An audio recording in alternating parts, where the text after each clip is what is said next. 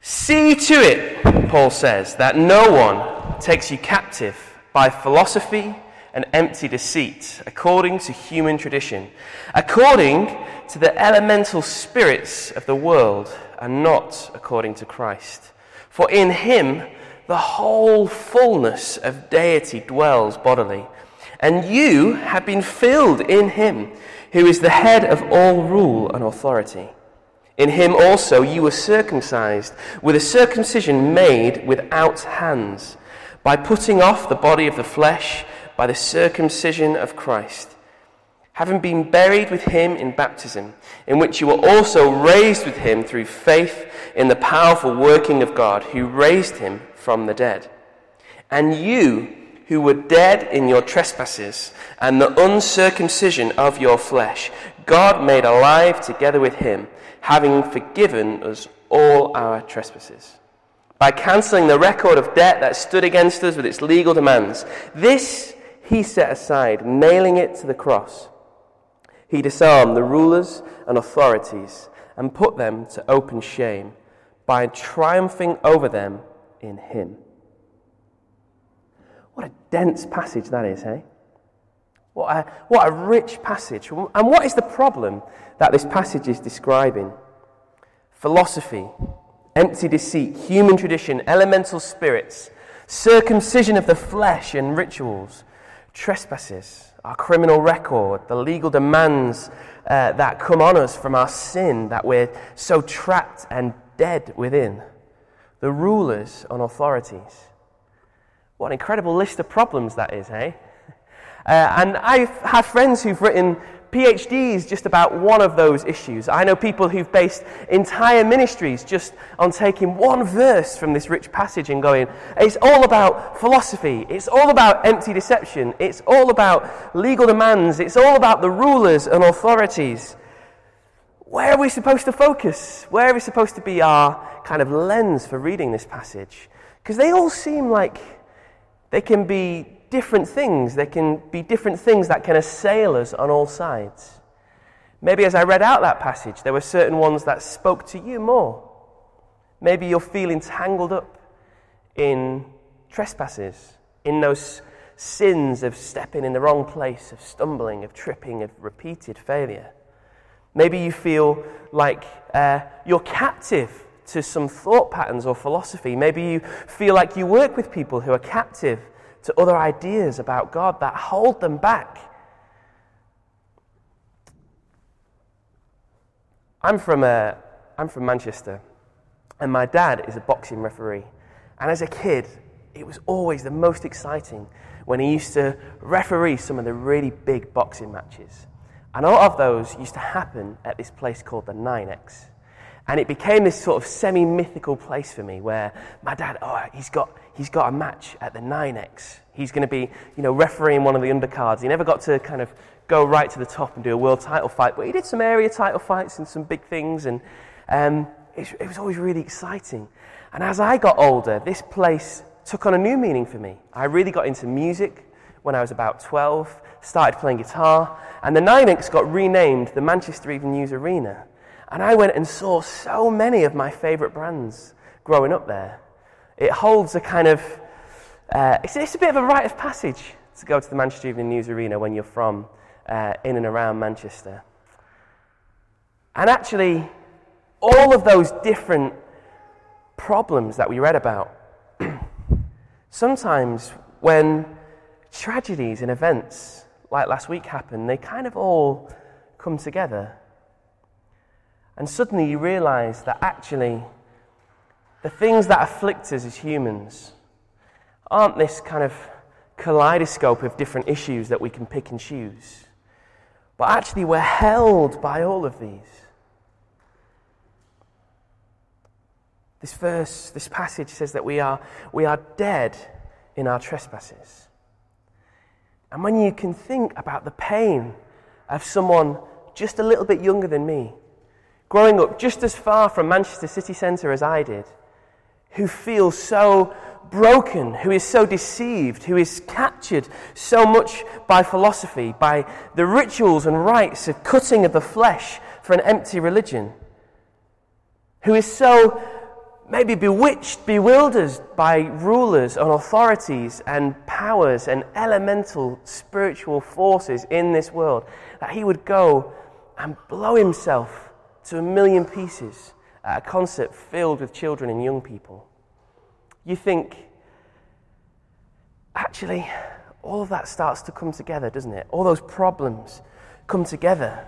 You understand that sense that humanity is kind of chained down. When Paul says that we're dead in our trespasses, we understand that. We're enslaved to death and decay. Death has its hold over the creation. And from death comes violence, comes war, comes heartache, comes this myth that somehow violence can be redemptive or can bring people assurance. Our sins hang above our head. This evocative image in this passage of like a legal charge, a handwritten charge of everything that we have done wrong. All of our mistakes, all of our regrets, all of our rebellion, all of our brokenness, the way that we have turned away from God, the way that we have turned against each other, hanging above our head.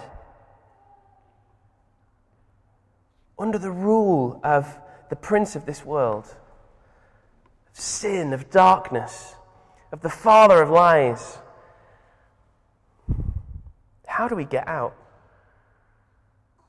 Well, actually, the irony is in this passage is most people answer the question of how we get out of that brokenness, of that sinfulness, of that deadness through philosophy, through loving knowledge and trying to find some esoteric way of escaping from everything that's around us by disappearing into your own headspace.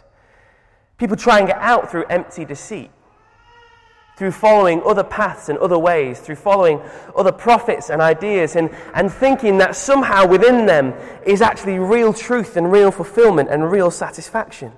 Some of us try and get out by religious rituals, that somehow if we can scar the body, we can save the soul.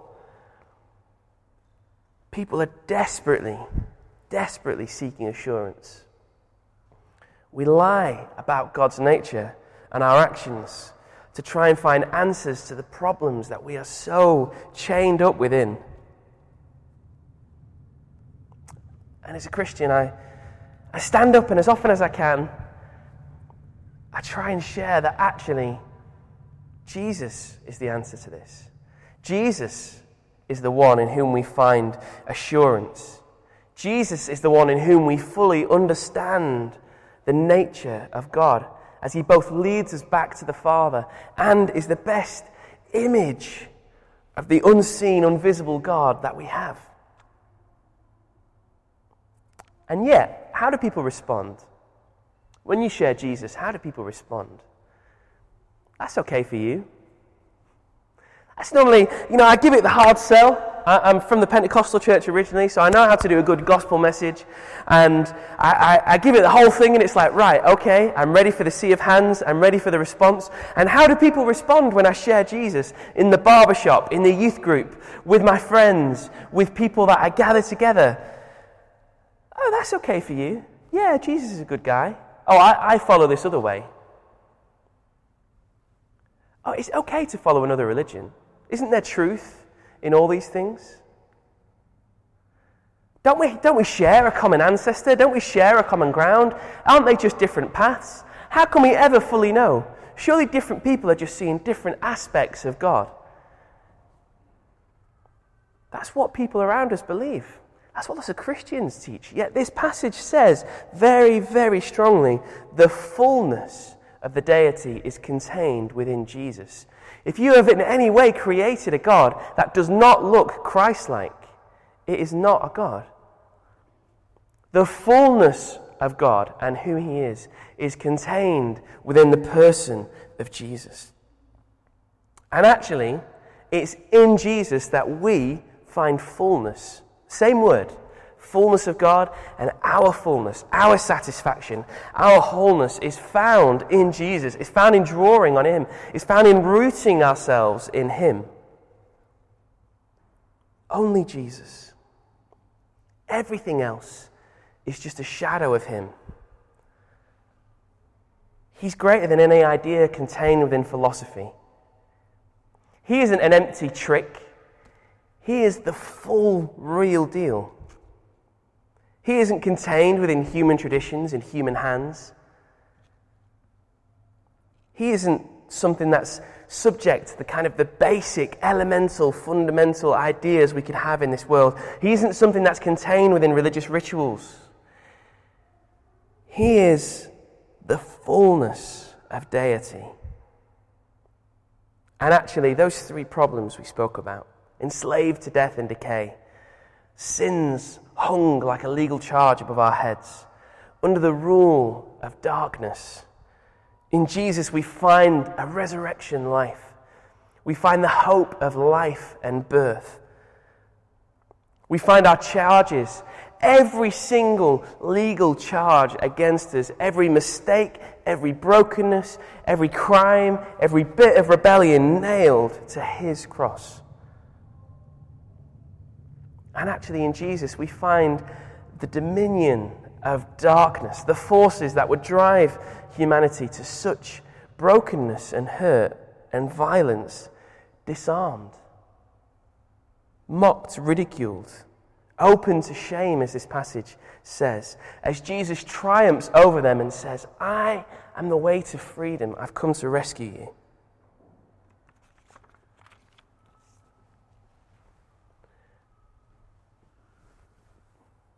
One of my friends who I've been spending time with recently grew up in a home full of brothers and sisters.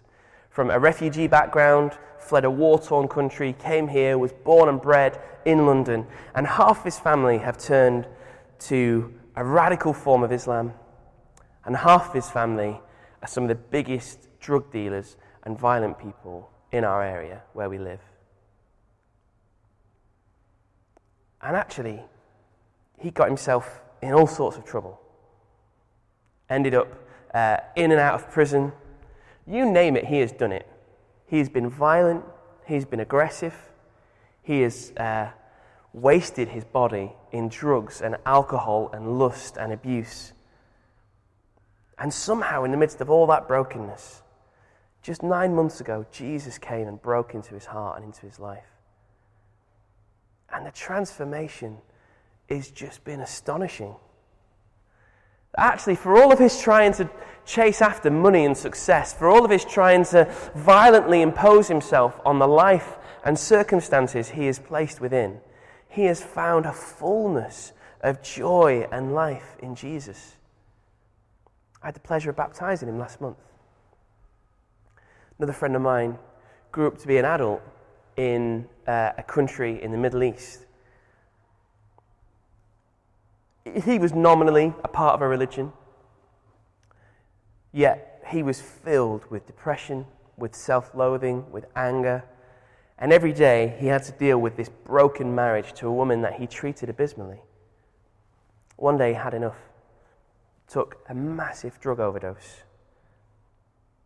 and woke up in the back of an ambulance, having been told that he should have died, going, I've just had a vision of Jesus. Who is he? It took him 2 years to find another Christian to actually talk to about who Jesus was. It was longer than that before he even got to lay hold of a Bible for the first time. And his life has been transformed. He's had to flee to this country. He's found everything that the world would desire to be stripped away from him. He's lost his wealth. He's lost his status. He's lost his nationality. He's currently been separated from his wife and his young son. He gets death threats on the phone. He's insecure. He has no status. He finds it hard to find work. And yet he is so happy because he's found Jesus.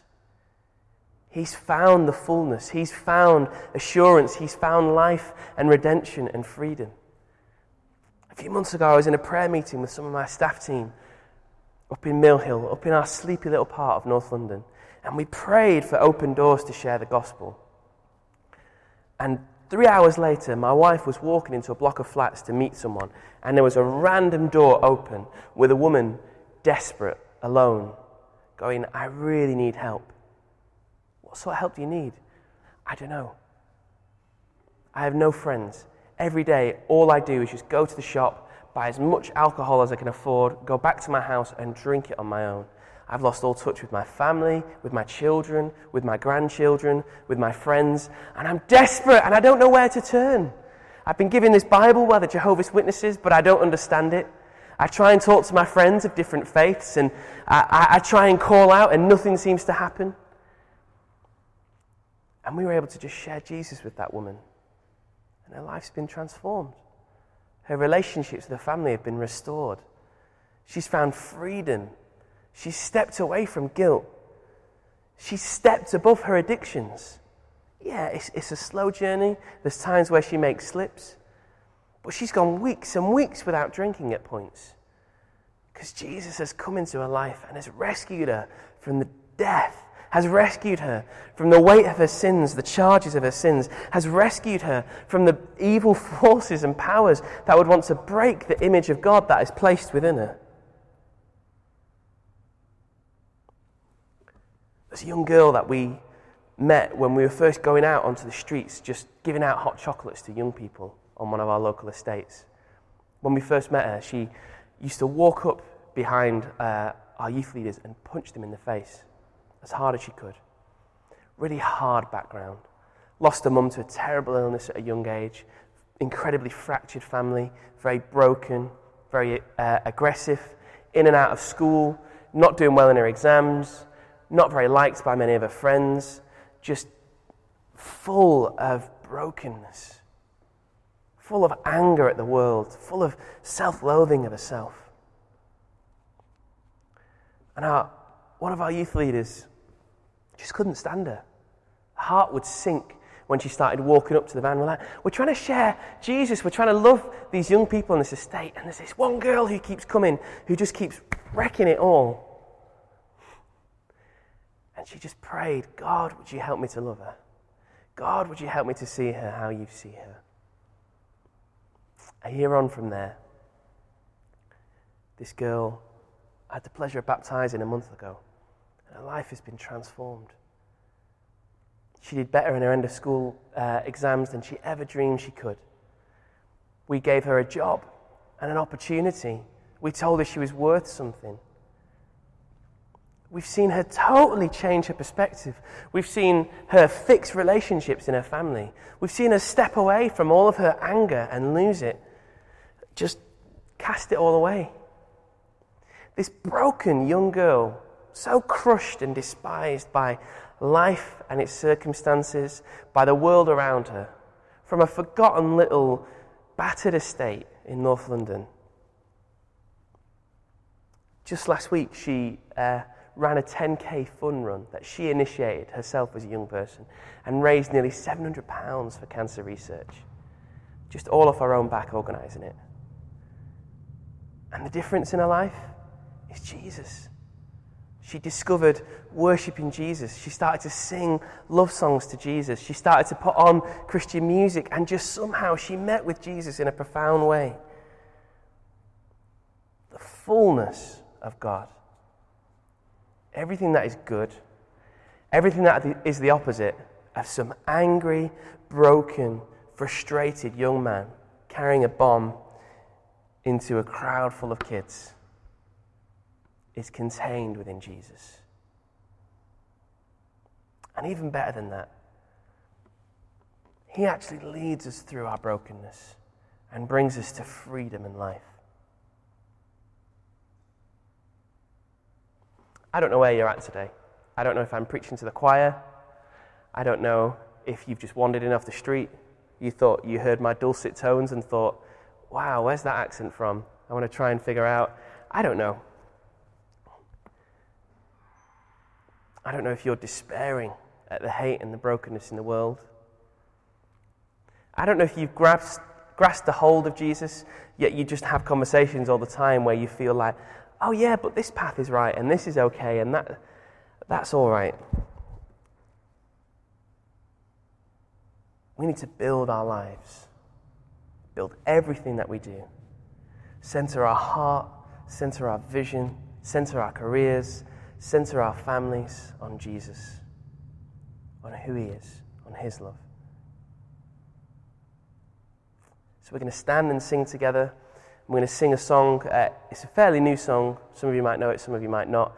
And it just has this bit in it that is just, I will build my life upon your love. It's a firm foundation.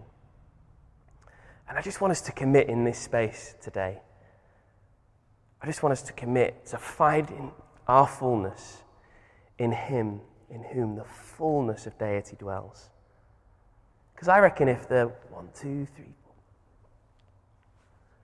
14 or so of us here did that, I think we'd probably have even less things like last week that happened. Because Jesus' love is a love that can change the world and bring hope and grace and freedom. Why don't we stand together? I'm going to pray.